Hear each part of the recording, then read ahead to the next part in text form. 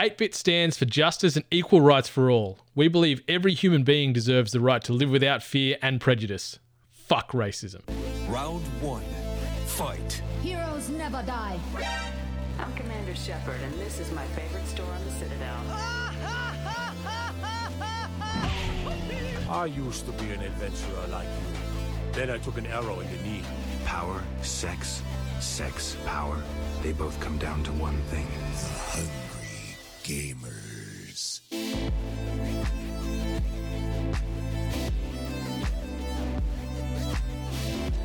Hello, and welcome, boys and girls, to the 197th episode of the Hungry Gamers podcast. We're powered by 8bit.net and those sexy legends over at Audio Technica.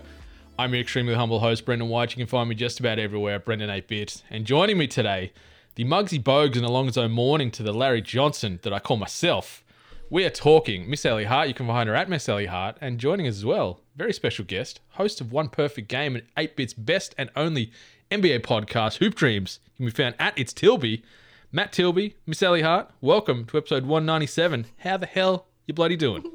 I'm very, very excited. This is the time that you get to ask me all the questions instead of me doing all the work this time. So, no, I'm excited. Like, this is obviously the flagship podcast for 8-bit, so I'm excited to jump on and have a bit of a chat.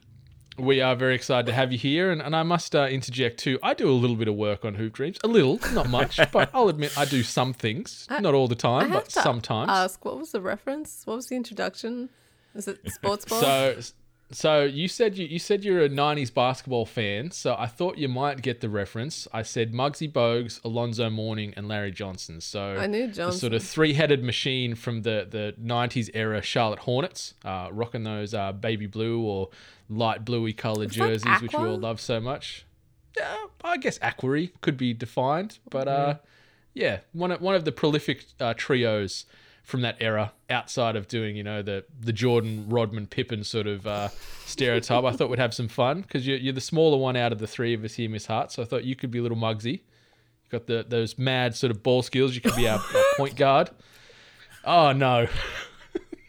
Oh, no. Sorry about that. Anyway. John O'Peck would be ashamed of you, Ali. That's why he doesn't come back to the podcast. Or maybe ashamed of me. Yeah, so anyway, let's park that and move very, very far forward from this discussion about the Hornets. It's great that they've finally got their name back, though, I must say, after years of being the Bobcats, but that's a story for another day. So Tilby, yes, Matt Tilby, as I mentioned, he hosts One Perfect Game and also is the chairman of Hoop Dreams, which is 8bit's best and only NBA podcast. Mate, do you want to give us the elevator pitch, give us your origin stories, tell us a bit about yourself for the listeners that may or might not know who you are or may not have seen you lurking around on them socials, obviously at It's Tilby? Yeah, I mean, I've been jumping around for a little bit, only for about, I want to say, 12 months on the 8-Bit Collective, there or thereabouts. A 27-year-old uni student, or graduated a couple of years ago, and I've been looking for anything in journalism and sort of just fell into podcasting and sort of started One Perfect Game as a bit of a hobby project, a labor of love, so to speak. And it was basically just getting someone on to talk about a game that they felt had influenced their personal life or their career, to some sort of varying degree. We've had, people in the YouTube sphere, we've had musicians, we've had comedians. It's interesting to see how different people's, I guess, ideas of what makes a game so important to them. But it sort of brings together that because people are so different, games do have that sort of wonderful effect of bringing them together and creating these really awesome possibilities. So that was how I met you and Jono and sort of was introduced to 8-bit, and because of our love of basketball, we just decided to get together, have a chat, and we formed Hoop Dreams, which is the least pop culture thing on 8-bit, it seems, at this point in time. So, but yeah, no, Hoop Dreams is very much basketball, anything and everything basketball. We just did a fantastic little episode arc on The Last Dance, which was a fantastic documentary on Netflix all about Michael Jordan. If you hadn't seen it, I mean, you probably would have heard about it. Go and check it up. But yeah, no, we talk, fantasy basketball, news. We have some debates, which I'm normally wrong about. Yeah, it's always a lot of fun to jump in and talk basketball with you boys. It is good, and Hoop Dreams, I think, is delivered in a way that's accessible to hardcore fans and casual fans, which is something that I'm happy we're able to execute, because there is a lot of depth with the game of basketball, specifically tied to the NBA. So if you aren't a sort of rabid fan that watches and embraces everything you can on your team or that chosen sport, it's a good way to get in, get some entertainment, get some information, get some updates, and some, as you said, some hot takes that might not always be 100% correct, but they're going to be at least 100% full of value and potential talking points, that's for sure. But yeah, that Last Dance arc he's did was really, really well put together. Had a few guests joining us on that one too. And looking forward to getting back into the swing of things on that once the season finals and obviously the exhibition matches before that kick off sort of tail end of next month or so. So yeah, life is becoming a little bit more normal for the sporting tragics out there. But yeah, I guess we could pivot into the staple, the usual sort of entry point we go to with the Hungry Gamers here and talk about what we've been playing. Figure we'll go ladies first. Ali, Muggsy Bogues Hart, what you been up to this week?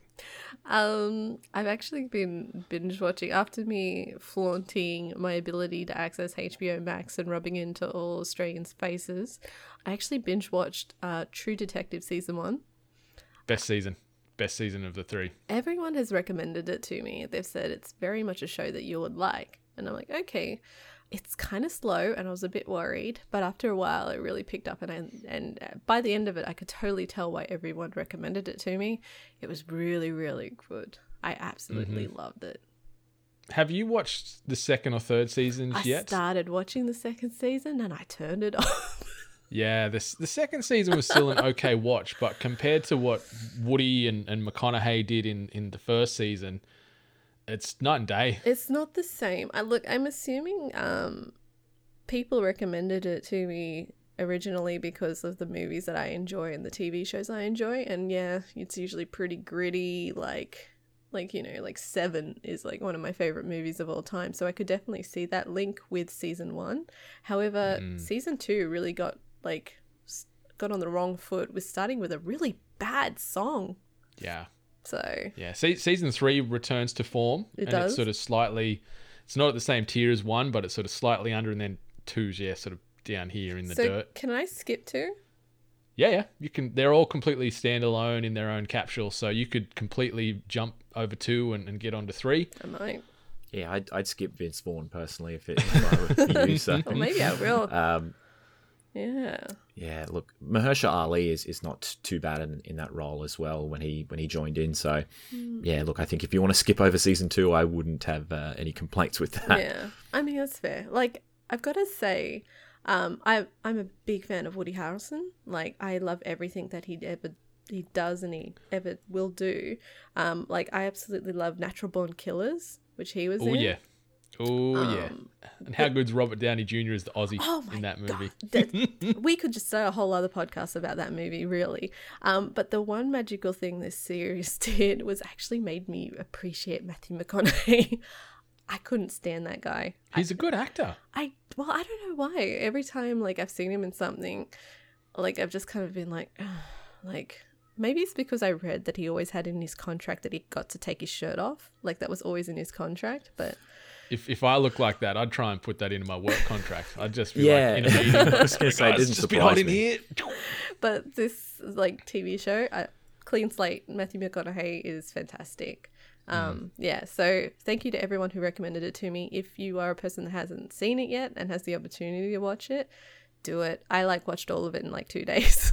So yeah, it's a belter. It's only 8 episodes. No, yeah, I think it's only 8. It's only an 8 arc, and I think season 2 might be similar in 3 as well. Sadly, no HBO Max over here. Obviously, you get your HBO fix via Foxtel or Binge. So I signed up to Binge this week. You get a 14-day free trial, and you get pretty much the same smattering of HBO stuff on there as well at a massively reduced price compared to the theft that Foxtel does to your wallet every month. So that's a plus. Yeah. But I see you've also gone back, turned the nostalgia clock back here as far as what you've been playing. So I was like going through the Game Pass, Xbox Game Pass, and then I saw Perfect Dark, and it didn't register as being the one that I played on Nintendo 64 because she didn't look like her.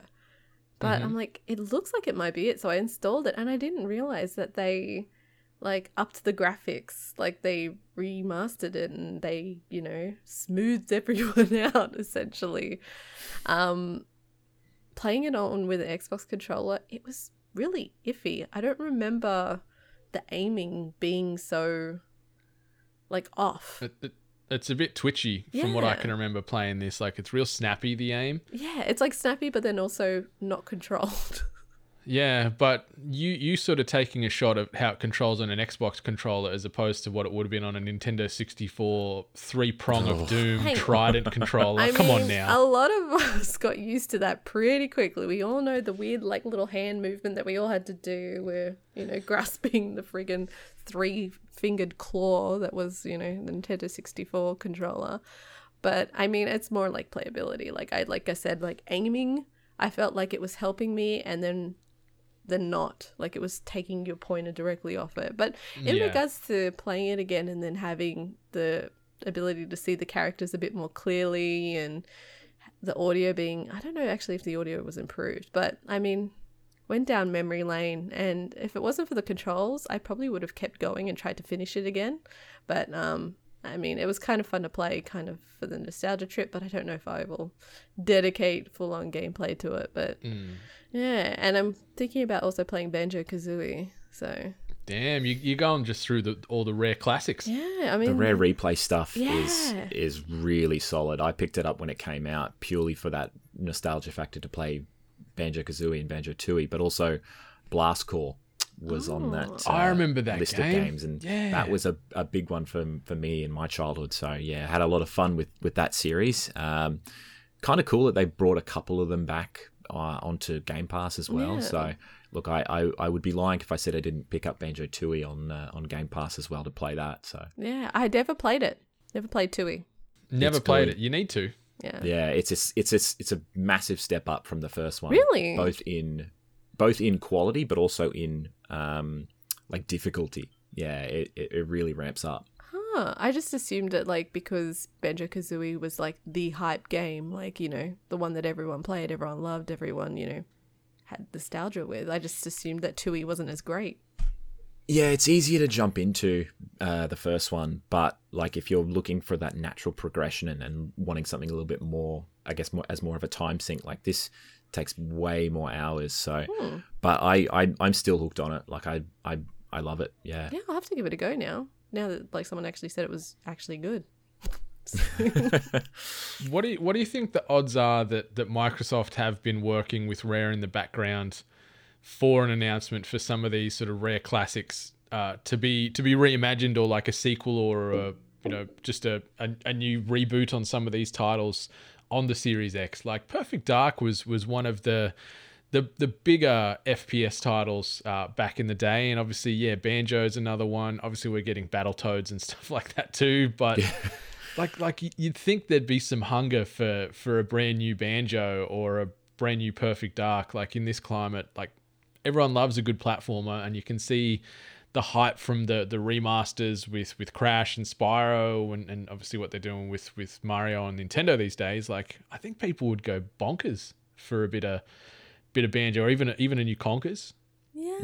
I think there's always been a demand for a new Banjo game, I feel like, and that sort of manifested itself into, I guess, the creation of Yooka-Laylee from the old sort of Rare devs or people who worked on the Banjo game, because you can see it's essentially Banjo-Kazooie with a third Banjo-Kazooie game with a different coat of paint.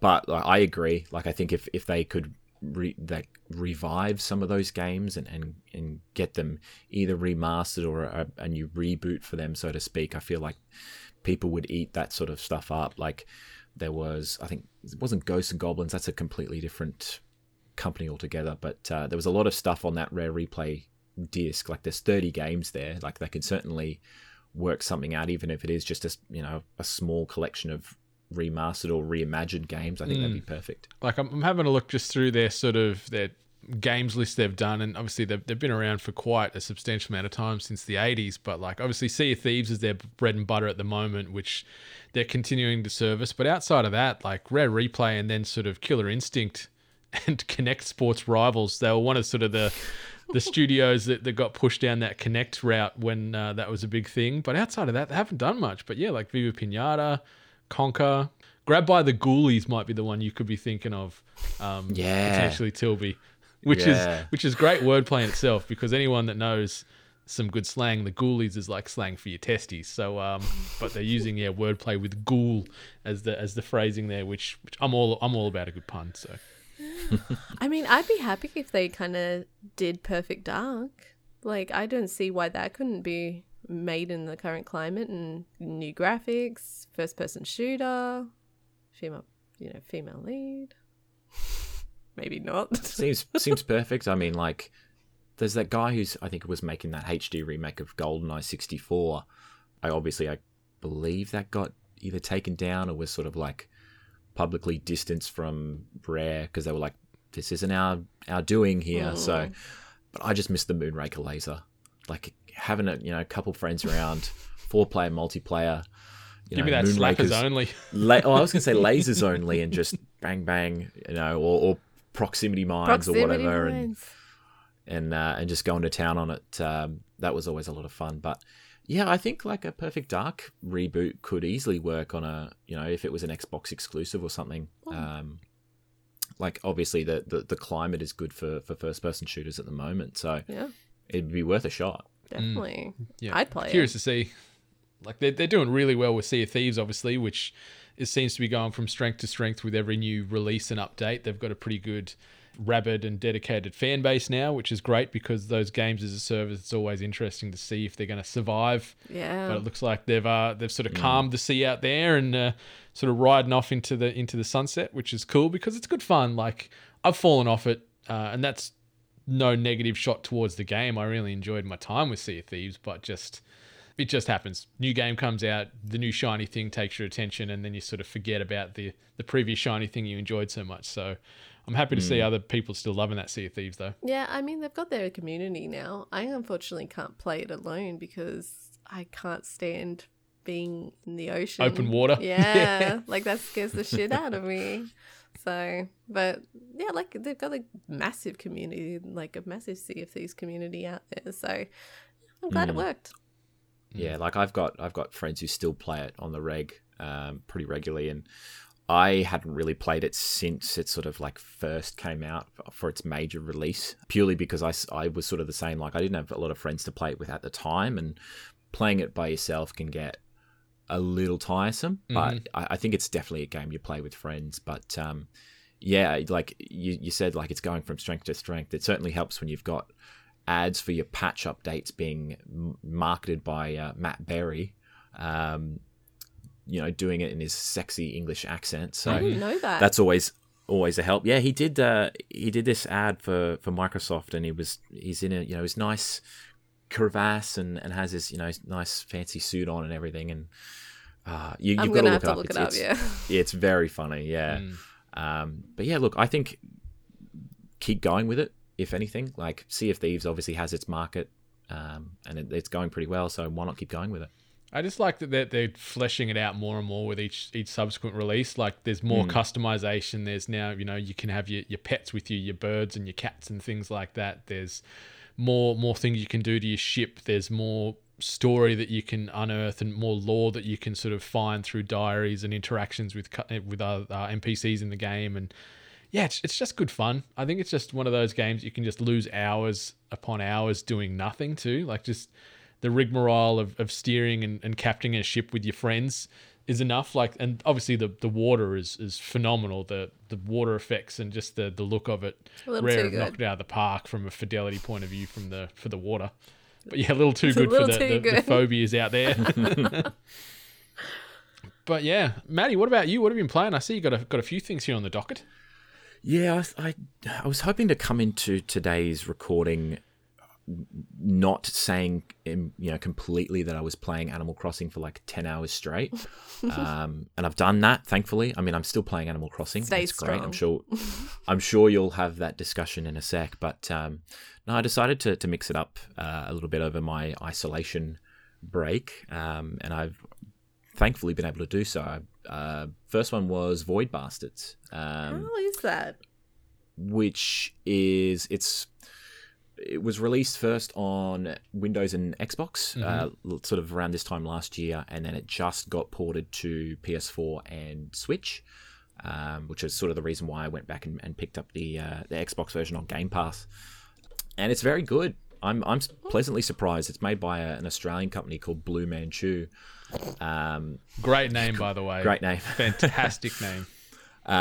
It's an interesting sort of design. It's do you remember a first person shooter on the PS2 era called 13? Very sort of like cell shaded comic booky sort of action adventure sort of style first person shooter. Very similar to that. They call it a roguelike first person shooter because it's very much, there's a lot of strategy to it.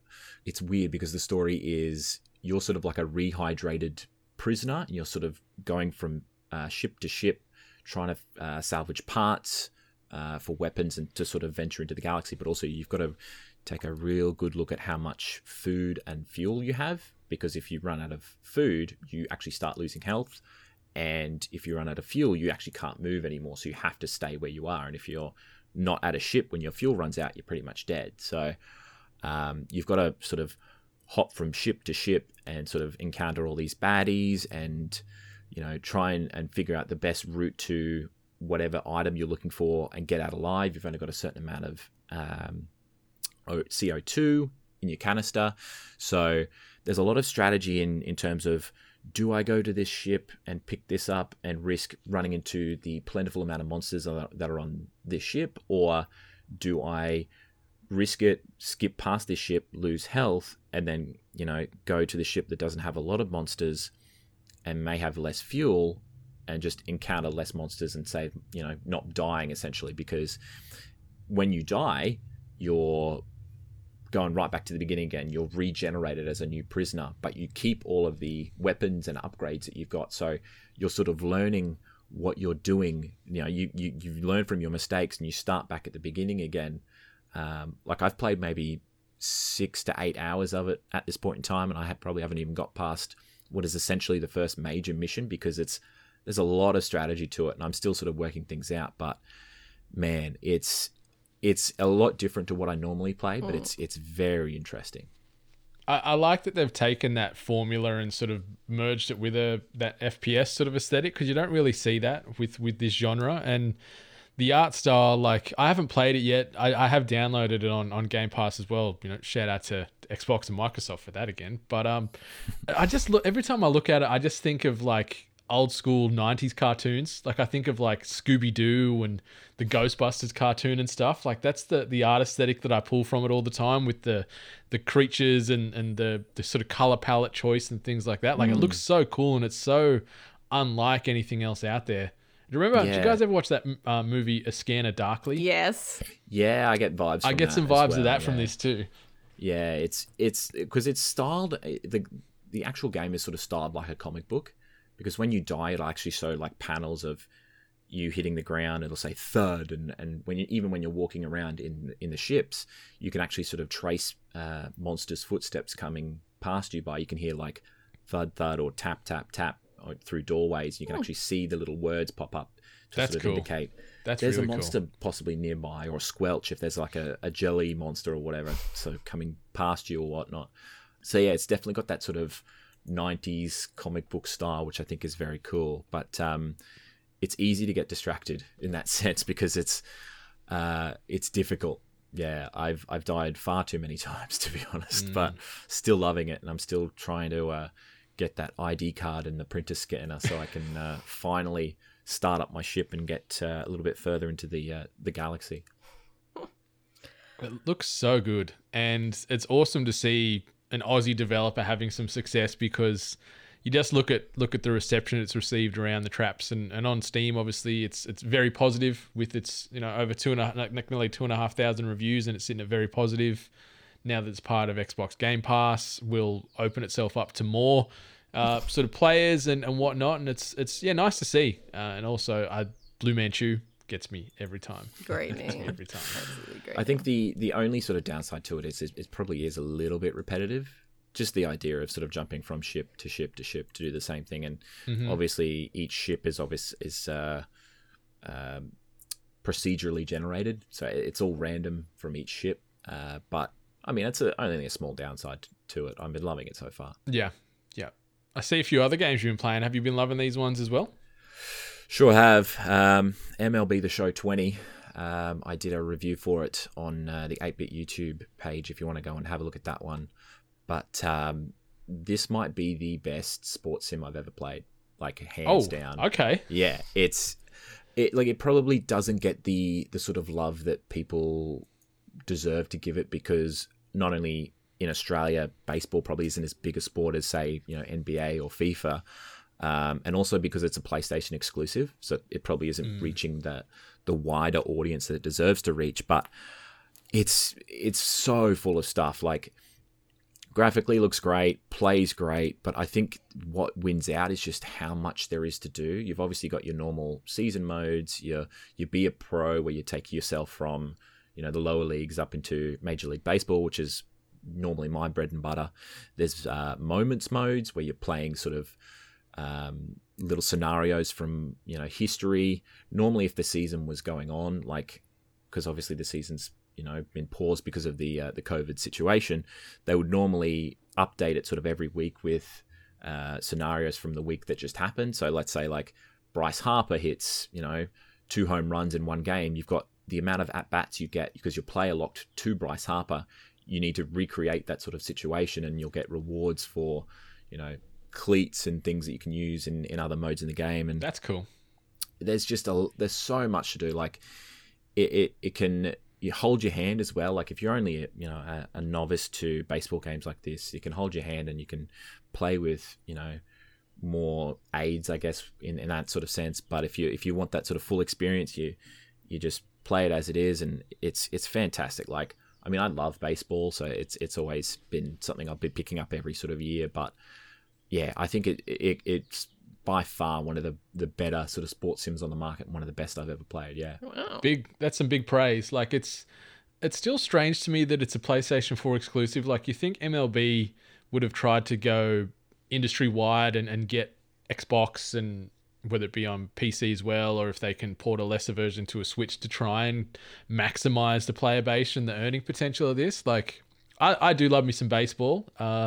I don't think I could grip my way through 160 plus game season, plus the finals, plus working through AA to AAA and everything like that, starting as a rook. But it's cool to see, and yeah, to hear that you're sort of putting it up there as one of the best sports sims of all time. Like, that's no small praise. Like, that's pretty hefty, because there's been a lot of good sports games out there. Things like Red Card Soccer goes down as one of the best sports games of all time. Just being able to kick people in the nuts. I'm more of a sensible soccer man myself, personally. Okay. But no, give me the nut shots any day. Yeah. I mean, full credit to San Diego Studios, the guys who create the game every year. Like, they've been able to sort of slowly add to it year by year by year. You can sort of see that sort of stuff happening with NBA 2K, to a lesser extent FIFA, but they certainly add to it pretty regularly every year, and they've been finding new ways to enhance the online experience. Diamond Dynasty is sort of like the ultimate team mode, where you'll earn cards to fill out your team, and not only that, like it's the same as NBA 2K. We can actually earn historical players. Like you can have Jackie Robinson and Babe Ruth. And Can you get all the steroid users and just make an all juice team? The Bash Brothers. no word on whether I can find Barry Bonds yet, but maybe his card will just have a big asterisk on it. Yeah, We'll see bit what of happens. Bonds, bit of Mark McGuire. Yeah, Give me all them roid users. socking some dingers, but no, look, I absolutely love it. Like for me, when I've just got a bit of spare time, I'll chuck that on and play a couple games. And there's also like there's a mode where it's like March to October, which is like a season sort of condensed into maybe like a couple of moments where you'll play maybe like the 7th to the 9th inning, and you've got a scenario where you've got to finish off strong. You'd come from behind, or you play a lock to one player, and if you play well with that player, you'll get a season long boost for that player. So there's a cavalcade of modes. It's deep. Yeah, it's deep. It's very deep. I'm absolutely enthralled with it. I gotta ask you both, especially you, Miss Hart, now that you're on the ground over in the baseball mecca of the United States, or outside obviously like Japan. It's probably the biggest in the world. But what's the teams you guys are barracking for? Have you got a team you get behind in the MLB? I'll let Ali go first for that one. Oh, mine's the Padres. I thought it was going to be. I have two technically. You're one of those guys.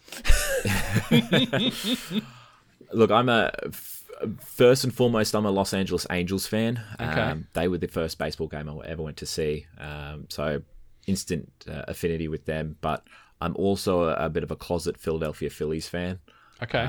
Got big love for Philadelphia, having been there. So yeah, I try not to say it too loudly, but I can support both when I can. Yeah. Like I guess I'm going to sort of contradict what I just said about you. I'm a Blue Jays boy just because I sort of owe Canada. But also I've got a little bit of a soft spot for the Cubs as well, just because I saw my first game I saw over there, and they were trash for many, many years, and obviously had the curse, but they've finally broken that. But yeah, the Blue Jays are my homeboys. And Come on, yeah. boys. Pick one team. It's not that difficult. I mean, I only picked mine because it's home turf, and my knowledge of baseball is just hot dogs and margarita mix cans. So I only get wasted at baseball games is what I'm saying. Yeah, because they go for so long. So long. So long. But anywho, let's keep rocking and rolling. One last game you've been playing. I just wanted to get your thoughts on how Borderlands The Handsome Collection has been playing on that Nintendo Switch. It's pretty good. I'm surprised. I was sort of a bit worried hearing the news about the Outer Worlds port for the Switch and how it sort of graphically came off like a smacked asshole. But that's a pretty precise smack to be able to get between the cheeks. Like you almost have to ask them to sort of, hey, just spread them real butt cheeks a minute. Let me get in here. Maybe not the terminology I was looking for, but no, it certainly holds up very well. I think the cell shaded sort of style of Borderlands probably lends itself to being a little bit less graphically optimized, but yeah, no, like the frame rate is pretty good and it runs pretty well. I've only sort of scraped the surface of it. Yeah, in the first game, sort of only about 4 or 5 hours on it. But yeah, currently doing a review for that for 8bits YouTube as well. So you'll see a bit more of me talking about that soon. But yeah, positive things so far. I haven't really jumped into it when it came out on console. I sort of escaped the hype of all of that somehow, but yeah, no, I'm enjoying it a lot so far, and we'll see how we go. Nice. Who did you pick as your Vault Hunter? Who are you playing as? I'm going to say Brick. I was going to say Brick. Yeah, I went Brick. Nice. Who would you cast him as in the movie coming up? We know we've got Cate Blanchett as Lilith. Who are you going with, Brick? I was going to say Dwayne Johnson. As big as you can get, but I guess you could even go. What's the name of the guy who played the Mountain in Game of Thrones? Oh, Bjorn somethingson. Yeah. Yeah, he's probably as close as you could get physically. Maybe like a Batista. Batista's a bit of a big unit. Yeah, true. Now that's not a bad pick. He's certainly jumped into movies now that he's stopped wrestling. But That's actually not a bad idea, yeah. Yeah, there's certainly a lot of choices more than now that I think about it. Who you casting as Brick, Miss Hart? We've already talked about this before. I know. We're going full circle. Yeah, and you took my answer. Batista. Yeah, maybe Tom Hardy could work in that role. Tom Hardy gets pretty staunch. I know you don't like him. I just wanted an excuse to throw him in there to wind you up. All right, Nadia's been playing more Apex Legends, but don't need to talk about that. It's still going well, and console, much easier to play on the PC. But let's move on to this next part. iTunes Review of the Week. And this review comes via way of iTunes user Chubby Doug, and based here in the AU. And the review headline reads, "Staying hungry," and he gave us that tasty 5 stars. And the review was nice, short, clear and concise, and it just says, "Love what you guys bring each and every week." Full stop. Very nice.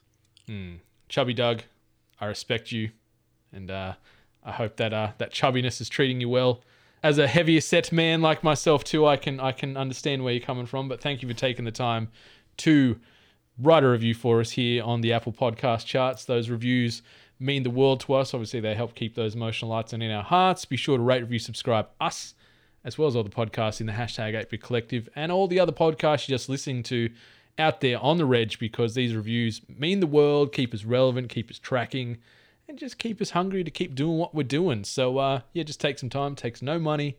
And, as I said, it can mean an awful lot to podcasters like ourselves. But Chubby Doug, you're the best.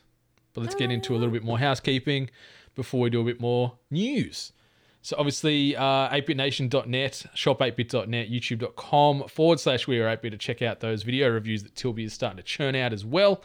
To find all the latest and greatest in the 8bit universe. Obviously, those hubs, or even just 8bit.net is another good central hub there. It's our main website, obviously. So, stay up to date with all the other happenings in the hashtag 8bit Collective. We've got a new episode of the Hungry Game Show dropping this week, going full circle and tying in some of that Borderlands flavor. We're covering Borderlands 2 with the streaming sensation known as Subpar Lover. Ooh. So, Borderlands 2 v Subpar Lover dropping this week. Timed access via patreon.com/We Are 8bit, but will be available free of charge the following week right here on the Hungry Gamers RSS feed as well. So if you can't support us on Patreon, fear not, it will be available to everybody the week after. And we also have a new competition going live this week. We are going to be giving away some more of that AT swag as well as some 8bit swag. So keep your eyes peeled to twitter.com/We Are 8bit for the details for that competition. It's going to be really simple to enter. It's going to be also open to listeners and fans in Australia, New Zealand, and America, Canada. So, we are opening up the floodgates. We can send this stuff anywhere. But after that, let's get into some news. This week's news headlines. And the first bit of news, new gameplay of cancelled Avengers game appears. And this comes via way of Matt Purslow at IGN. 10 minutes of new footage from the cancelled first-person Avengers game has been uploaded to the internet, captured from an early build that was secured by a video game preservation community. Never heard of that term before, I must say, so that's a new one for me. This version of the Avengers game was discovered on a hard drive by obscure gamers, and the footage uploaded by Andrew Borman, the digital games curator at the Museum of Play. In the tweet above, in the video highlighted, you can see Captain America in action hurling his shield at enemy Skrulls, and the full video on YouTube also demonstrates Iron Man, Thor, and Hulk in action too. The footage is clearly taken from an early build of the game, which features sparse, undetailed levels, placeholder collectibles, and untextured enemy models. But despite the early nature of the assets, you can easily see the kind of first-person co-op brawling gameplay that the project was working towards. This Avengers project was set to be a co-op game that would coincide with the release of the first Avengers movie, and was inspired by the Secret Invasion comic book arc in which the Skrulls invade Earth by shapeshifting into members of society and taking their place. In the menus, we can spot several key Marvel locations as levels, including S.H.I.E.L.D.'s headquarters, the Triskelion. The game, which was in development in 2011 at THQ Studio Australia and Blue Tongue Entertainment, was eventually cancelled after THQ suffered financial troubles and was eventually forced to close. While the Avengers co-op sadly never saw completion and release, Crystal Dynamics and Square Enix are currently working on a new third-person Marvel's Avengers co-op game due to release this coming September. You'll be able to see more from the game. I'm just going to cut that little bit out there.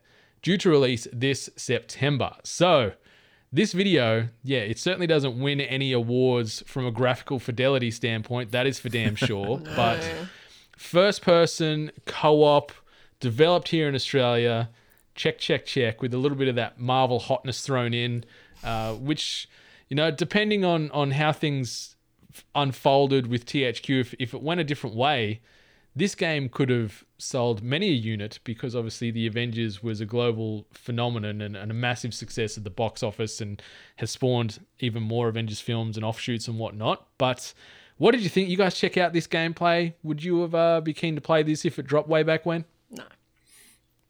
No. Wow. Okay. No, the confession is that I'm actually not a big fan of the Avengers. So, like, it's definitely one game that I wouldn't have rushed out to play. And then playing, what was the game that they released and it was just essentially just button bashing? Was it Marvel something? Ultimate Alliance. Yeah, that was it. Yeah, so after my kind of reception from that game, bad taste. So I probably definitely wouldn't have played this one. Damn. Yeah. Damn, wow. That's some fierce hot takes. What about you, Tilby? Did this like get you thinking about, what could have been? Way back in 2011, this could have been awesome. Yeah, look, I had an interest in it purely because it was less sort of ammo based, because obviously the footage with Captain America, you were sort of throwing the shield and using it as that sort of, you know, boomerang sort of style. I thought that was kind of cool based on the fact that you didn't have ammo. And it would have been obviously a little bit different for Iron Man because he's obviously shooting the lasers out of his hands.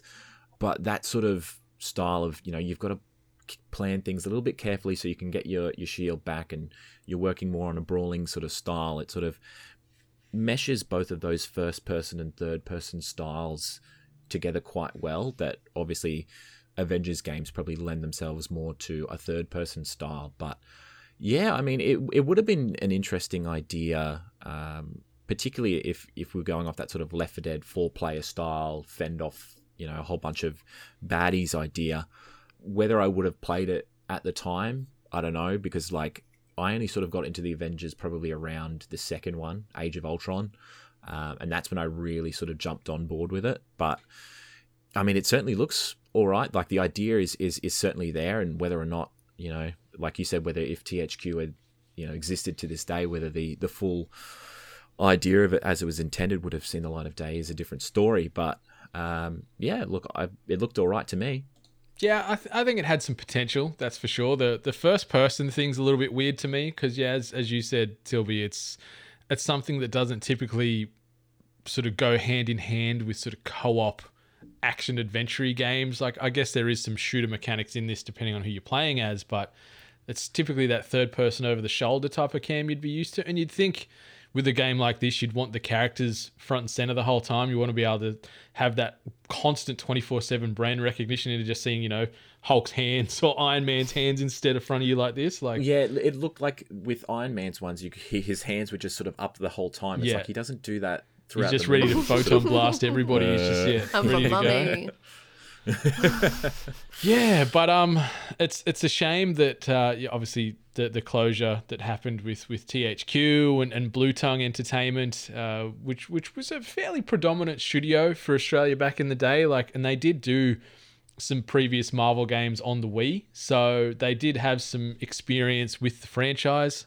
I never played said Marvel game on the Wii that released a few years prior to sort of the 2011 troubles, but I guess they didn't do that bad a job if they were getting brought back into this. But yeah, luckily we don't have to wait too long to experience what the next step would be in this sort of Avengers co-op formula, because yeah, Crystal Dynamics and Square Enix have got that going. I've played some of the early alpha or beta or whatever you want to call the tech demo that they had showcased at PAX. Did you play that at all, Tilby? Did you get a chance to give that a go last year? No, I didn't. It was a very long line, pretty much the entire weekend, and I didn't really want to, interrupt my drinking time. But I mean, I did stop to have a bit of a look at it while people were playing, and it looks okay. Like, I mean, I didn't see too much of it, but like from the sort of style of it, sort of being over the shoulder third person, looked pretty decent, and I think that sort of lends itself a little bit better to that sort of 4-player co-op style. Whether or not it will function any well. Because we've heard all the tweets and all the public outcry about how awful it looks and how it sounds and all that sort of stuff. I'm quietly confident, but I wouldn't be surprised if people sort of, slam it for not being the MCU, because that's the only way that people will find themselves satisfied in these sort of times. But I mean, I am kind of one of those people as well. I was like, why can't Marvel vs. Capcom Ultimate have like an MCU mode where all of the Marvel characters are all just voiced by their, and likeness by their, MCU counterparts? But that's a dream of mine. That will probably never happen. Yeah, but yeah, it's a shame because like I get you, and that's probably the hardest part for games fans to disconnect or like sort of release that attachment, because they immediately think of Iron Man and Captain America as Robert Downey Jr., and they can only sort of envision them as that character. So then they see generic Tony Stark XY being made by the game studios that look nothing like Robert Downey Jr. They're like, this isn't right. This is some cheap knockoff now, because they don't have that attachment that we're used to. So it is tough. Like, and the game was a little bit jarring in that regard. Like you see Thor and it looks, obviously it's nothing like Chris Hemsworth, and the voice acting, they've gone like full like Norse god sort of style where it's like, oh, I am mighty Thor and whatever else. But like graphically it looked pretty cool. The combat was nice. I liked that there was this variety in the gameplay, whether you're playing as Thor, Iron Man, Hulk, Black Widow. They all play differently and sort of handle tasks differently.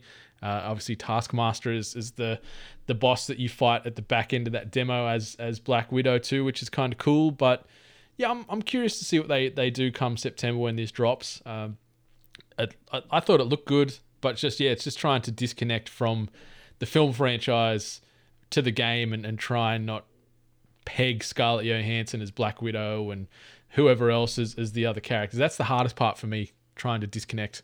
Like I definitely had issues with the Marvel vs. Capcom Tony Stark, who very clearly tried to put on the Robert Downey Jr. Style of voice acting, and it's like nails on a chalkboard. It's terrible, but that's just me. Yeah, I think one thing that irks me still that no one talks about, just the shadow recasting of War Machine, like Terrence Howard getting culled after the first one, and Don Cheadle's a great actor, don't get me wrong, but like no one addressed it, no one talked about it at all. It just happened, and I'm like, man, people talk about it. What did Terrence do? Yeah, people talk about it. He references it in the movie when he comes in Iron Man 2. He's like, yes, I know this is weird, just let's move on about it. It's like, yes, I look different. It's like, okay, fair enough. Yeah.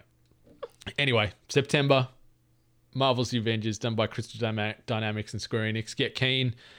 I can confidently say that it's not going to be a day one purchase for Miss Hart, but maybe Tilby and I, we will be probably picking it up and rumbling with the various characters from Marvel. We'll have to see. I know Benny from 8-Bit is excited to grab this one and do like a co-op with the boys from 8-Bit, so we'll have to wait and see. Something that we don't have to wait and see anymore is Sega celebrating its 60th anniversary and bringing out a Game Gear Micro to coincide with this anniversary. And this article comes via way of Martin Robinson over at Eurogamer. Word's been going around for a while that Sega's had some big news planned for this past week, and it's leading in with the announcement of a very small console, the Game Gear Micro, coming out in 4 variants in Japan to mark the 30th anniversary of Sega's only dedicated portable system.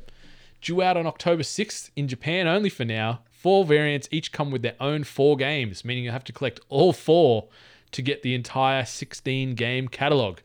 It's a decent list though, with developer Ancient's take on Sonic the Hedgehog, for my money one of the very best Sonic games, leading the way on the black version of the Game Gear Micro, alongside Puyo Puyozo, Outrun, and Royal Stone, known as Crystal Warriors in the West. The yellow edition is something of a Shining Force special, with 3 of Sega's RPGs being bundled with Nazo Puyo Ale no Ru, a puzzle RPG hybrid. There's an Atlas special with the red edition giving us 2 Megami Tensei games alongside Gigi Shinobi and Columns, while the final variant offers up Sonic and Tails, the incredible puzzler Baku Baku Animal, and Sylvan Tale alongside the Game Gear port of Gunstar Heroes, which adds neat symmetry to the Game Gear Micro, as the version of Gunstar Heroes helped put developer M2 on the map. and it's M2 that's overlooking this device, just as it did with the Mega Drive Mini. This is a quirkier device with a small screen that's a mere 1 inch wide. There'll be a magnifier accessory available, but still, the Game Gear Micro does trump its predecessor in potentially offering up to 3 hours of battery life from two AAA batteries, I should say. Quite some improvement over the 1 hour from 6 AA batteries the original Game Gear provided. It's priced at 49.80 yen, which roughly translates to around 65 AUD. So you're going to be looking at like $260 Australian if you want to buy these for. And that doesn't even include import and conversions and stuff, because it's only scheduled for Japan at the moment. Yeah, Sega were teasing some hype on the back of these announcements on their anniversary, and this was the thing they led off with, and I'm just like, what? Yeah, like let's run through the checklist here. Very small, brightly coloured. Multiple games, so you've got to collect a whole bunch of them. Are we sure that these weren't supposed to be originally marketed for like a McDonald's Happy Meal? Like, there's all this, the classic tropes of being something that you'd find in like a cereal box or a Happy Meal or something. But like, interesting idea. As someone with slightly larger hands, I don't think I would ever pick one of these up because I would be squinting. You'd break it. Well, I would, possibly, but. Yeah, I also have terrible eyesight as well, so I don't want to be squinting at my games while I play them. But... Hey, you can't. There is a magnifier on the way, so how that much 1 will inch that may cost? become Like- 2.2 inches. Also, How much what's will a that cost? magnifier? Like, because if it's a little thing, it's not going to attach to the thing. So is it like a pair of like glasses that are magnified? Oh, can you imagine? 2 magnifying glasses just like this.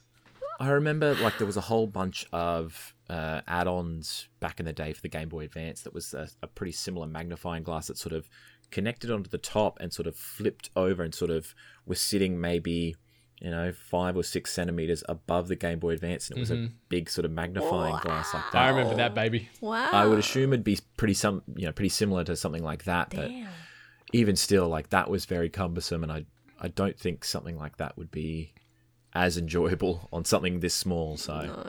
Miss Hart, as you're the resident Sega kid and the Sonic tragic, does the little black micro at least potentially get you interested because it's got Sonic on there? Well, one's got Sonic the Hedgehog and the other one And has one's Sonic and Tails. yeah. Yeah, and I'm like, you dodgy bastards. You could have put at least both of them on the same one. But no, how do you sell multiples?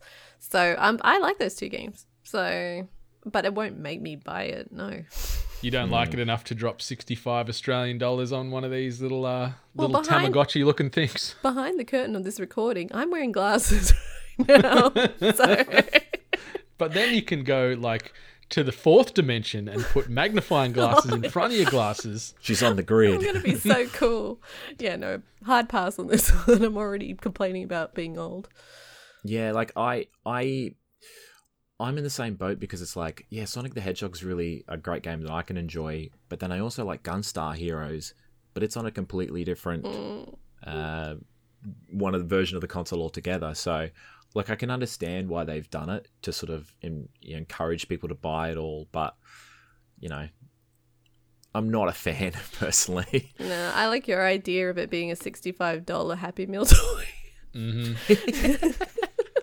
I still think the best Happy Meal Cheeseburger. toys that I can remember was the transforming Happy Meal foods. Remember they were like little transformers, and there was the fries, the shake, the burger, and they turned into little transformers. They were my favorites. Closely followed by the Batman movie release of the frosted glasses. Oh, yes. Remember They those? were phenomenal. Wow. Yeah. And pivoting to the KFC limited runs, remember the Looney Tunes mugs they did, where it was the Looney Tunes characters' heads? And you had like they were chef's kiss as well. My Tassie Devil one, I think it's still in the cupboard somewhere, but the handle's a bit janky. Just like this Game Gear Micro. You'll have to pull it out and show it for the people on Twitter. I will. It's a beauty. Oh no, Jeff Goldblum's fallen off my monitor. I just want to say all the sequence of everything everyone said and then that sound. It's going to sound hilarious. One thing that I wanted to say, sort of doubling back to this Game Gear Micro, I find it weird that they've gone the physical battery route as opposed to having like a little internal battery you could charge via USB. Who has batteries anymore? Like 2 AAA batteries to put into it. I know maybe they're trying to stay on brand. Like this thing used to take 6 AA's for the full-size Game Gear. But yeah, have a little internal battery you could charge. Or maybe you have to buy like Sega-specific AAA batteries only or something, and maybe they're doing a further cash grab. Who knows? Yeah, it's weird. Like, small is out. Like, things haven't been small for maybe 5 or 6 years in a serious sense. Like, if anything, wouldn't you go even bigger? Like, that seems to be in now as a younger person Game in today's Gear society. Game Gear Macro or something. I mean, they're just like, trying to cling on to all those people that bought the micro Nintendos and micro Mega Drive. What were they called? Minis? Were they called minis? The ones Classic minis and things. Yeah, the Mega Drive Mini, SNES Mini, PlayStation. I've got 2 of those 3 you've mentioned here, so I can't say too much. God, if they make a Nintendo 64 one, no, I'm sorry. Ooh, I'm in. I'm fully in. Depends what they have on it. I miss my Yeah, 64. true. I mean, the PlayStation 1 wasn't great, and even then I was still like, ooh, Tekken 3, considering. I haven't even powered either of them up. I have the SNES and the PlayStation 1, and they're both just sitting on a shelf somewhere in here. I haven't even powered them up. 2 SNESes, and one of them was like holding a door open or something. I remember. That's very true. It was a door chock for a while there. Oh, well. Love you, SNES. All right. So the next bit of news I wanted to sort of bring to the table today. The ACCC fined Sony $3.5 million over digital refunds. And this comes via way of Tegan Jones at Kotaku. Australia's federal court has handed Sony Europe a $3.5 million fine for making false and misleading representations to Australians regarding their digital refunds and their Australian consumer law rights. The case began in May 2019 when the Australian Competition and Consumer Commission, aka the ACCC, announced its intentions to take Sony Europe to court.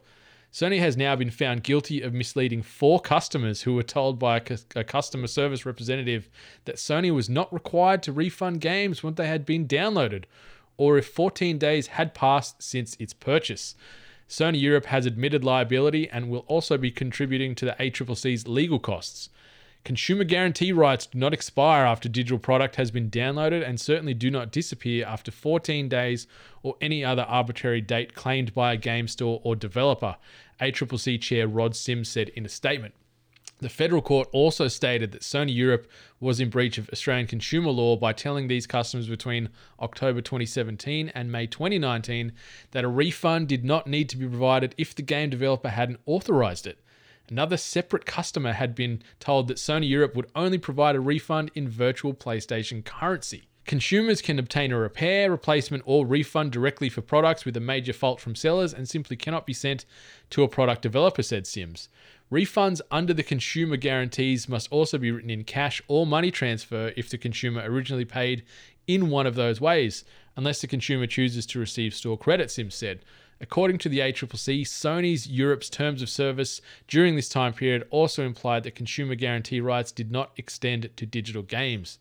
Consumers who buy digital products online have exactly the same rights as they would if they made the purchase at a physical store, Sims said. Sims also reiterated that regardless of a company's headquarters, ACL applies whenever Australians are being sold to. Whenever Australians are being sold to. The ACCC successfully fined Valve $3 million for similar ACL violations back in 2016. The company failed to advertise its refund policy on Steam between 2011 and 2014 and also refused to provide refunds. This case spanned several years and eventually ended up in the High Court. So my goodness, the ACCC, they don't fuck around. Like, I don't sort of keep my eyes too firmly on the other justice systems around the world in regards to video games, but like, from my mind, Australia seems to be one of the leaders in trying to make these various companies accountable for their potential sort of grey area business operations. So $3.5 million is no joke. No. Yeah, exactly. It's interesting because it now sort of creates that slippery slope for people wanting returns for, people might view something as faulty and someone, might, or the developers themselves might say, this isn't a fault. It might be one thing to say, look, I want a refund for WWE 2K20 because it's busted to all hell. But, it's a little bit different to say, well, there's a glitch in my game. I just want to return it back. And, who's going to be that independent party who's going to look at that and determine what's what. So it's interesting that they're sort of doing this now. Like you said, they did it to Valve, and I know now that people can get refunds on Steam, but yeah, it's an interesting way to look at things for PlayStation users. Yeah, and they also ruled earlier this week regarding refunds for Fallout 76. So they've sort of pushed some stuff down the channel where EB Games have to provide cash-based refunds for Fallout 76. I'm still debating if I go do the pushback and get that. Obviously, you can see my Power Armor helmet sort of sitting here in the background. Where's the bag? My canvas bag is in the cupboard there. It's By the cupboard, you mean trash? Yeah. Right? it's right next to the bin. Yeah, no, I need to keep it out of principle after hearkening on about it for so long. That's the new door propper. Yeah, it's right there with the SNES Mini. So, yeah, Miss Hart, what do you think about this? Like, this is another big power play from the ACCC. I just want to double check. Is it based on like a broken game, or is it also that kind of like, oh, I wasn't happy with this game? They don't go into from my understanding and sort of doing some digging around, it was they just weren't happy with it. So the game wasn't to the standard of these four people that have put these various cases forward. But I'm curious to sort of know regarding the Sony representative, like from their customer service department that said that, I wonder how hard the hammer has gone down on them for this, because they're the ones that sort of are getting named here for naming, like providing this misleading information in air quotes, but it's probably pushed down the channel from their boss. Yeah. The dev team of No Man's Sky breathing a collective sigh of relief that this came out when it did, because like if this had come out when they just released that game, they probably wouldn't be in business anymore, I would suspect. That's true. I mean, they brought up Steam here. Now, Steam has the policy that you can return a game, like, I guess no questions asked, as long as you don't go over a certain amount of hours, right? Mm-hmm. Like they have usually which I think that's fair. I think that's fair too, because this is where I'm getting at, where if the ACCC starts really, pounding down on these like companies, then they're like, no, you've got to give the refund. You've got to follow these standards. If it's just a person saying like, I'm just not happy with the game, it wasn't what I was expecting. Could you imagine how many people will buy like AAA games, play them through and go, you know what, didn't like it, returned. Just like you do with physical at EB Games. You got that 7-day no questions asked return policy. You buy it, you smack it out in 7 days, you take it back. Oh, what's wrong? I can't believe all these years. This is what the Hungry Gamers still preaches. Yeah, that's don't give them those ideas, guys. Right there. Oh gosh, yeah, no, like I definitely think I'm glad that there was a focus on like why is purchasing a game digitally not followed in the same standards as a physical copy. I always thought that was a bit weird. Like it's the exact same thing, but yeah, purchase is a purchase, right? Yeah, and I know like if you're buying it in a store, obviously the store has their own policies as well. But I mean, in the end, like yeah, like a customer's entitled to, like, especially if it's a game's broken, like that's just dodgy ass. And I'm so glad we talked about Fallout. It also like changes it as well when it is a digital only release as well. So like those sorts of games are a little bit more open to being created by an indie developer, and sometimes they may not be up to the sort of physical standpoint as say like a AAA game as well. So those sorts of games have to be up to the same sort of, I guess, critical purchaser standpoint as a boxed game, one that you'd find at EB or JB. So it's true. I can understand that they want to cover all their bases with all of their game purchases. What happened with Anthem? Why didn't a bunch of people complain about Anthem? Yeah, maybe they're just not complaining loud enough. Yeah. Yeah, oh, well. God, I wouldn't mind my money back from Anthem. That's for damn sure. Well, you can use that to prop up your door. You got a lot to prop up your door now. Yeah, no matter how strong the wind is outside, it ain't moving. That's for sure. With all my props, but yeah, it's crazy to see. But one thing I'm curious about is that $3.5 million. Where does that money go? For one, like, is that like there was the four? They mentioned 4 customers were misled. Are they getting paid damages on top of the cost of returning No Man's Sky or whatever it is, or do they just get their $99 cash credit back, or are they going to get, a portion of this 3.5 million? Obviously, they're not going to get 6 figures or things like that. But where's this money going, apart from, I guess, to the governments and things like that? Like, that's one thing I'm always curious about. This is, where does this $3 million worth of fine go? Yeah, Where do they distribute that cash? You go to the ACCC and they represent you essentially, like, free of charge, right? Like, that's what they are. They're a government body and they're meant to represent you as a consumer. So maybe they got their money back, but I don't think they got, like, any kind of extra chunk of change. That's the government's, right? Yeah. You just know that some of these customers are emotional duress and all this because they're stressed that the customer service representative didn't address their needs and talk to them in a wrong tone, and now they can't work anymore, and 7 years of they've retail, lost passion baby. for gaming and blah blah blah. Like, Heard it all. Thanks, son's crying. yeah. So yeah, I'd love to know where that money goes and how it gets distributed. But yeah, the ACCC just coming in strong again, like, against Valve and Sony are 2 of the largest gaming companies in the entire world. And between the 2 of them, the ACCC's now got $6.5 million out of them. So, damn. Damn. Good use. 100%. 100%. And the last bit of sort of news or topic or point of discussion that we wanted to bring to the table here for the Hungry Game Show episode 197, it's a little bit of a shift in tone. Obviously, you heard sort of the pre-recorded sort of battle cry that we put at the start of this episode, just outlining how we feel on things. And obviously, you might have seen some of our discussion and thoughts on the social medias. So this last bit of content comes via way of Hayden Taylor over at gamesindustry.biz. And the article headline reads, "Games industry speaks out in support of black communities amid violence in the US." Members of the games industry have voiced their support for Black Lives Matter after the US was hit by the worst race riots since 1960. Peaceful demonstrations across North America turned violent this past week as protests against police brutality were met with a very heavy-handed response.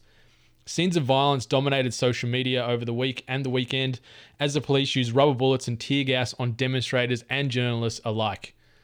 I hope you fucking hear me when I say this. These people are rioting because they have not been heard before now, said popular streamer Benjamin Dr. Lupo during a live stream over the weekend. This has been going on for fucking years. When people go unheard, that's when rioting happens. The protests erupted over the weekend in response to the death of George Floyd, a 46-year-old African American who was killed while in police custody. The incident ignited lingering tensions and opened old wounds, drawing into sharp focus the legacy of police brutality against minorities. Among those offering words of support to the movement are Riot Games, Sony, Microsoft, Naughty Dog, Nintendo, Epic, Valve, Ninja, and several esports organizations including Cloud9 and Team Solo Mid, just to name a few. Addressing employees on Friday, Microsoft CEO Satya Nadella said, "Our identity, our very existence is rooted in empowering everyone on the planet.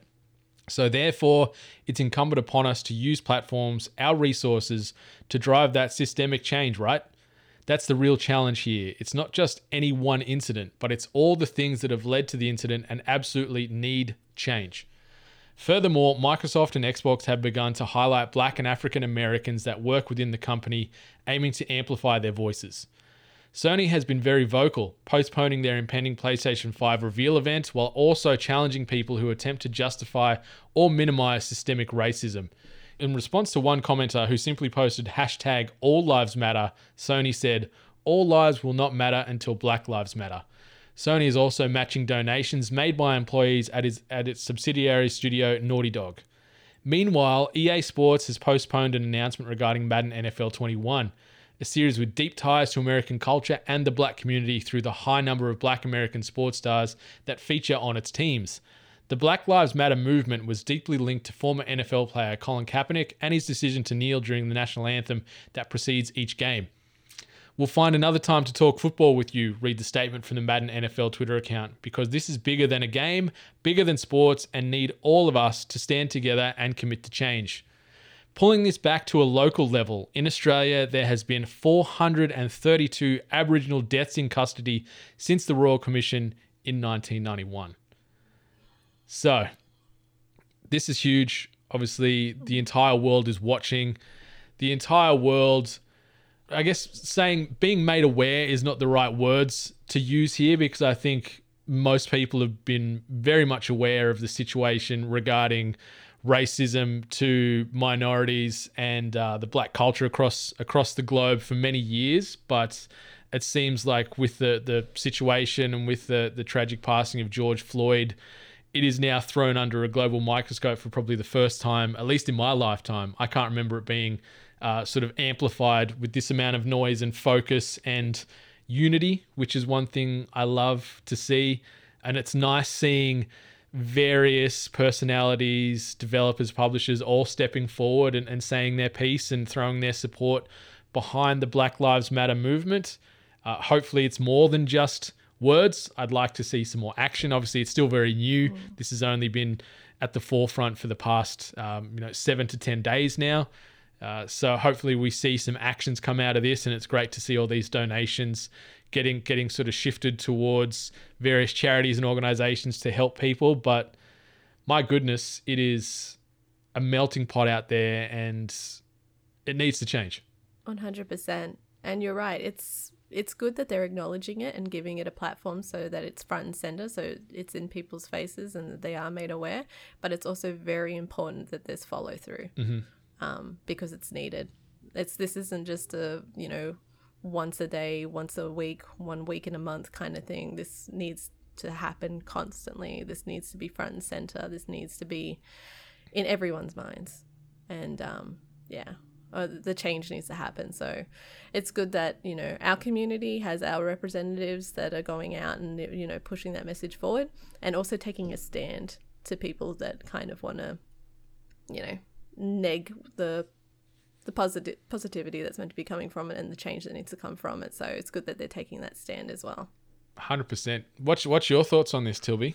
It's tough. Like I have a lot of friends who are in the US and have been fighting very vocally for the justice for these people, and not only for them, it's fighting against that sort of police brutality, and it sort of does filter into games quite a bit, because we sometimes we are a bit desensitized to some of it. Games like Grand Theft Auto and even Red Dead sort of we're pretty vocal about this sort of stuff, and it also filters through because there's a lot of content creators and people in the games industry who probably do feel quite strongly about it. But I just hope that a lot of this isn't just to get Twitter likes or some respect, and I hope it's not as hollow as it seems. Like someone like Ninja who's posted about it, like you'll go through his comments and people will post up something that he said 2 or 3 years ago where it's a racial slur. Like it does seem like people are trying to do that to harbor some sort of genuine, I guess not clout, but like popularity is not the right word either, but like they're trying to generate some good feeling from it, when it's you've got to do more. Like Ali said it right, like it's one thing to say it, but it's another thing to continually do it and sort of keep that sort of positive movement going. This can't stop after the a month or so, when it all will sadly inevitably die down. This has to keep going, and it has to see some actual physical change. And for companies like Microsoft and Sony who are making these donations, it's a good start. I think donating to these causes like Black Lives Matter and the NAACP, who are fighting against these causes pretty strongly, it's going to be tough, but I think that sort of physical change and bringing those those black content creators and people in the games industry forward is also another really positive step. And I wish it wasn't because of a tragedy or something that happened. Yeah. You know, like the death of George Floyd shouldn't be the catalyst to bring them forward. This should have been happening, you know, months, maybe even years ago. But look, it's certainly a small step forward. It's difficult for us because 8-Bit is, you know, pretty much a predominantly Caucasian sort of podcasting collective. So, you know, we're open to the support, we're going to be supporting as much as we can, but I can only say as much as I can. But yeah, look, it's a slippery slope, but I think there's positive signs being made. 100%. And I think the biggest thing, at least like from sort of my perspective with this whole situation, it's things that, as I've said sort of in the lead off, we've always been aware of some of these things going on, but now's the time to take the time to do the research and educate yourself and learn about what's going on. Like, there's a great quote here I've just sort of seen, and it says, "Do the best you can until you know better. Then when you know better, do better."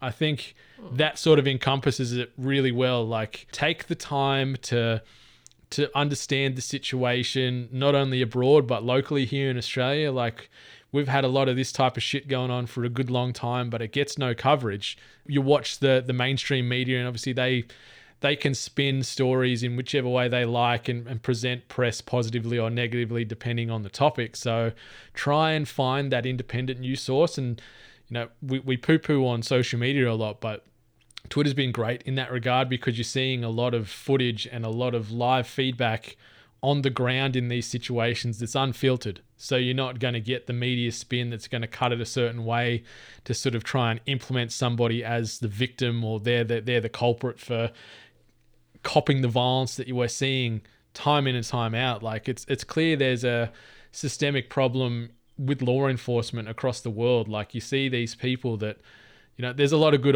police officers and people in the military and things, don't get me wrong, they do great.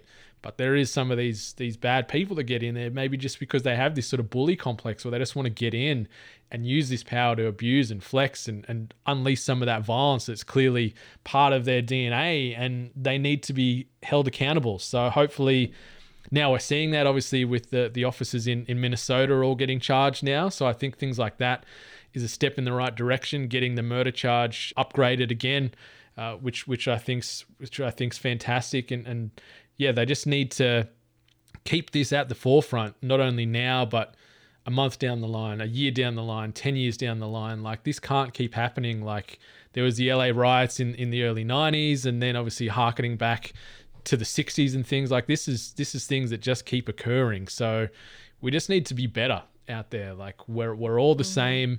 We all deserve the same rights. We all deserve the same freedoms, and we all deserve to feel safe. That's the biggest thing.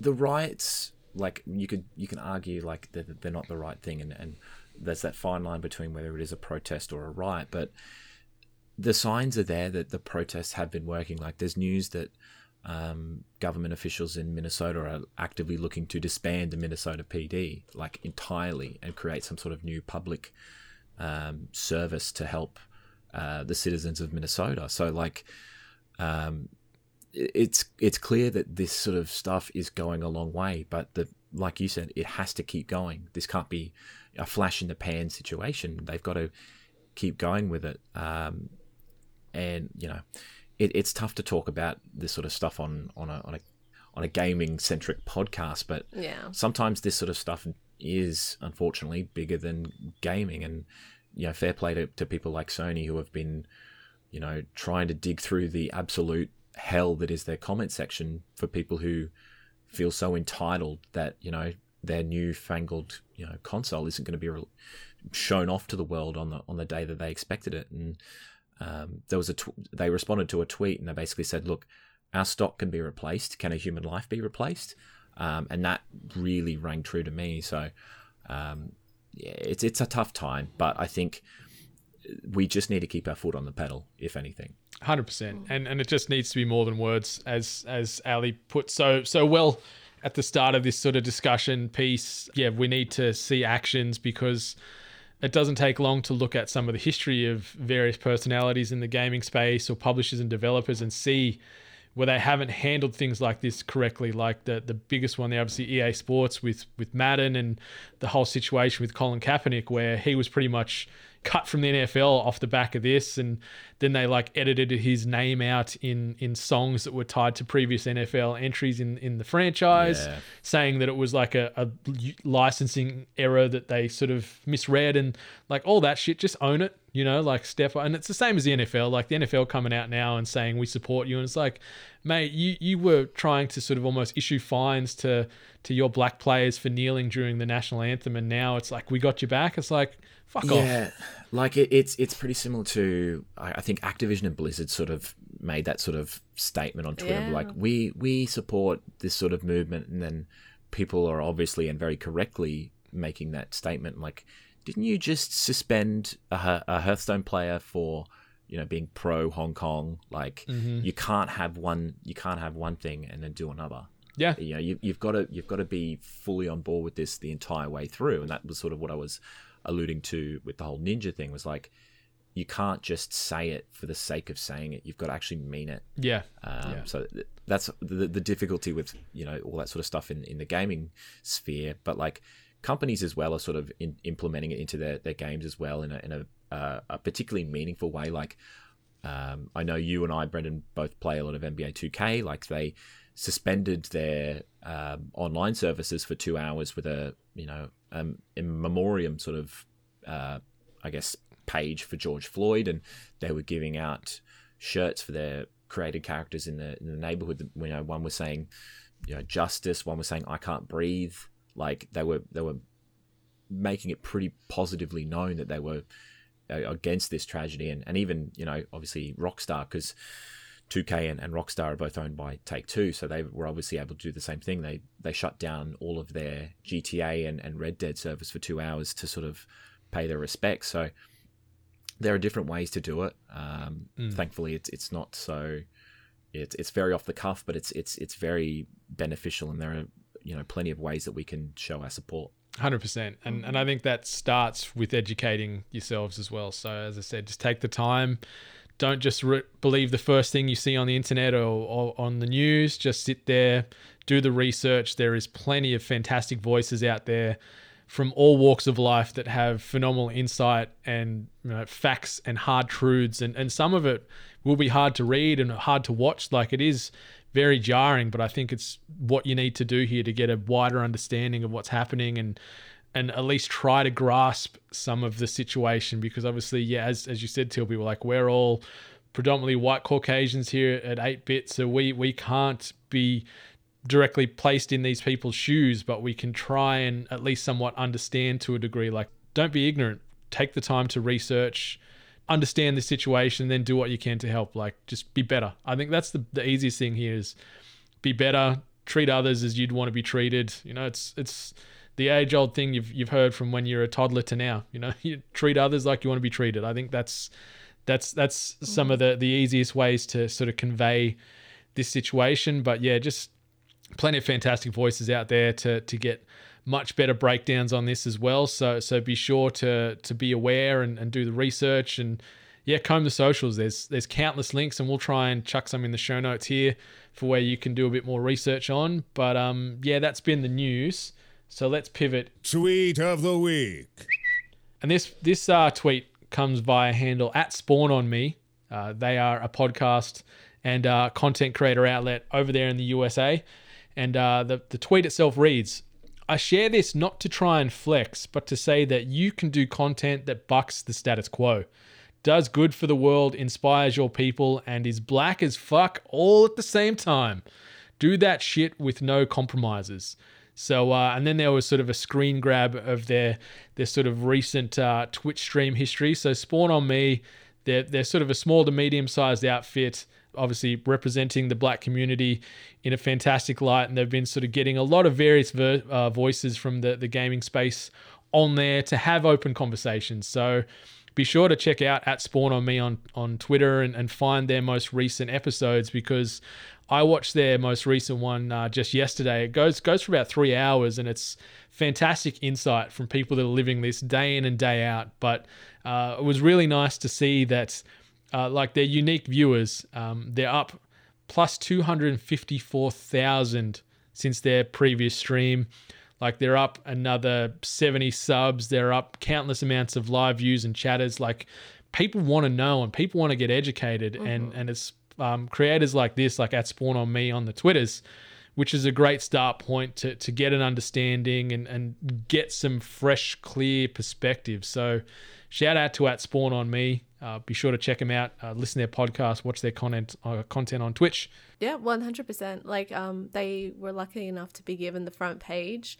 And, you know, being on the front page is obviously, as great as it is, it's obviously, you know, front and center for all parties. But they held strong and they, you know, put their content forward, and it's been great. Like, it's been great getting their opinions across, which is extremely important. Like, it's important to learn, but it's very important to listen. So well done to the team, because it's definitely needed.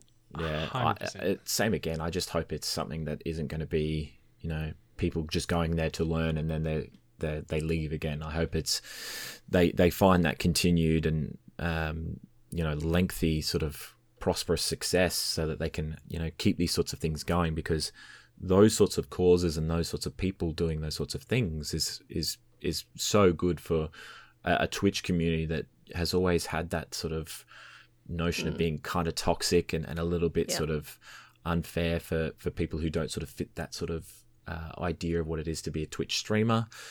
So this is always very positive stuff. So yeah, well into them. 100%. At Spawn on Me on Twitter, and yeah, check them out. But as I said, just be aware there's so many other great content creators doing good things and sharing fantastic insight on this situation or the situation they've been living since their birth. So it's really, really insightful. So yeah, just take the time, do the research, and yeah, last part of the pod coming up right now. New releases and events.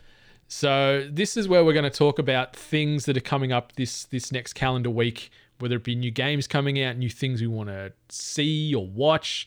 The release list isn't too deep. The one that I wanted to highlight, it's actually released the week prior on PC, but it's releasing on PlayStation 4 and Xbox One, and that's the next Elder Scrolls Online expansion, which is Greymoor, which comes out on June the 9th. But outside of that, there isn't really anything else that I've got coming up this week that I can think of that I'm looking forward to, anything new. I know some of my local restaurants are opening up again, so I'm excited to go get some burgers from various places like Monday. Shout out Mondays. I love you guys. But Miss Hart, what about you? Anything you got coming up this week? Anything that's on your radar? Nothing too much. I guess I'm just going to keep watching a bunch of TV, and, you know, I might watch Cobra Kai.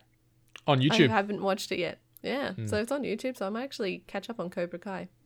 I haven't watched a single episode of it, to be honest. Yeah, me neither. Last YouTube series or thing I watched through YouTube was the Machinima Mortal Kombat spin-off they did. Good. Yep. So good. It was on free to air this past week at like 10:30 at night. Watch the whole thing again. So good. So crap, but so good. What about you, Matt?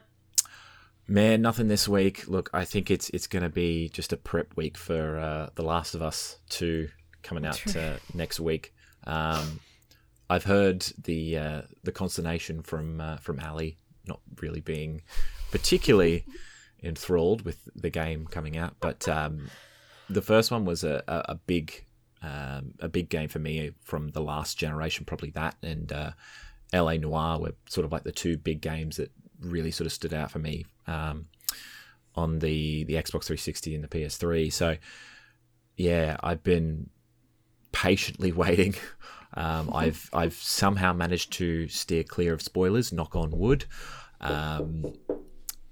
It's going to be one of those ones where I close the door, I sit down, lights off, and just sort of immerse myself in it. Yeah, I can't wait. But yeah, there's nothing really this week that has really sort of scratched my itch. I think I'll just be jumping back into more Void Bastards and more sort of Borderlands to continue on with that. Not going to hit any more dingers? Oh, you know, I try. I try my best. It's a little difficult, but I'll try my best. Do you prefer trying to be like the ace pitcher, or do you want to be the home run king? Oh, now you've put me on a bit of a pedestal there, or on a bit of a spot. I love a good pitcher. You know, if you can pitch a nice breaking ball and confuse the batter with a bit of a curve ball or a knuckleball, it's always pretty good. Nice. Ali just looks so confused. She's No, I'm just thinking this has been the most sports-centric episode that we've probably yes. Success. Winning. Yeah, so Greymore's coming out this week. I'm half interested to get back into it. I like the Elder Scrolls Online. On the PC, my character's not too high level. On Xbox One, as I've said a few times on this pod, it's like veteran rank 6, so I'm pretty deep on the Xbox path, but I think I want to keep persisting with PC, and this is more vampire-y, and it also sort of weaves in some of the threads from Skyrim, which is kind of cool, which is one thing that's got me intrigued about it. So when they're going to try and start interweaving some of that story and content into ESO, I'm like, okay, maybe I need to get back on this horse, and maybe I'm just going to play more Apex Legends until The Last of Us 2 comes out. So yeah, check back next week to see which way I went. Spoilers, it's probably the Apex way. Apex, right? All right, and the last little thing I want to mention, Overcooked, which was done by Ghost Town Games. It's currently free on the Epic Game Store until June the 11th. So anyone that hasn't got that crazy co-op cooking extravaganza, sign up to the Epic Game Store and you can get a free copy from now until June the 11th. Obviously, Overcooked 2 is out and it's also equally as fantastic. But yeah, you want something to distract yourself. Maybe you're still in that COVID-19 situation. It's a great little couch co-op game you could be playing with your friends or your family, or you could be playing online as well. So Overcooked, free on the Epic Game Store until June the 11th. But yeah, this has been episode 197 of the Hungry Gamers podcast. Matt, it's been an absolute pleasure to have you on here at the satellite version of the Hungry HQ. Hope you are doing well here now, my Brisbane neighbour. Welcome back to the sunny state.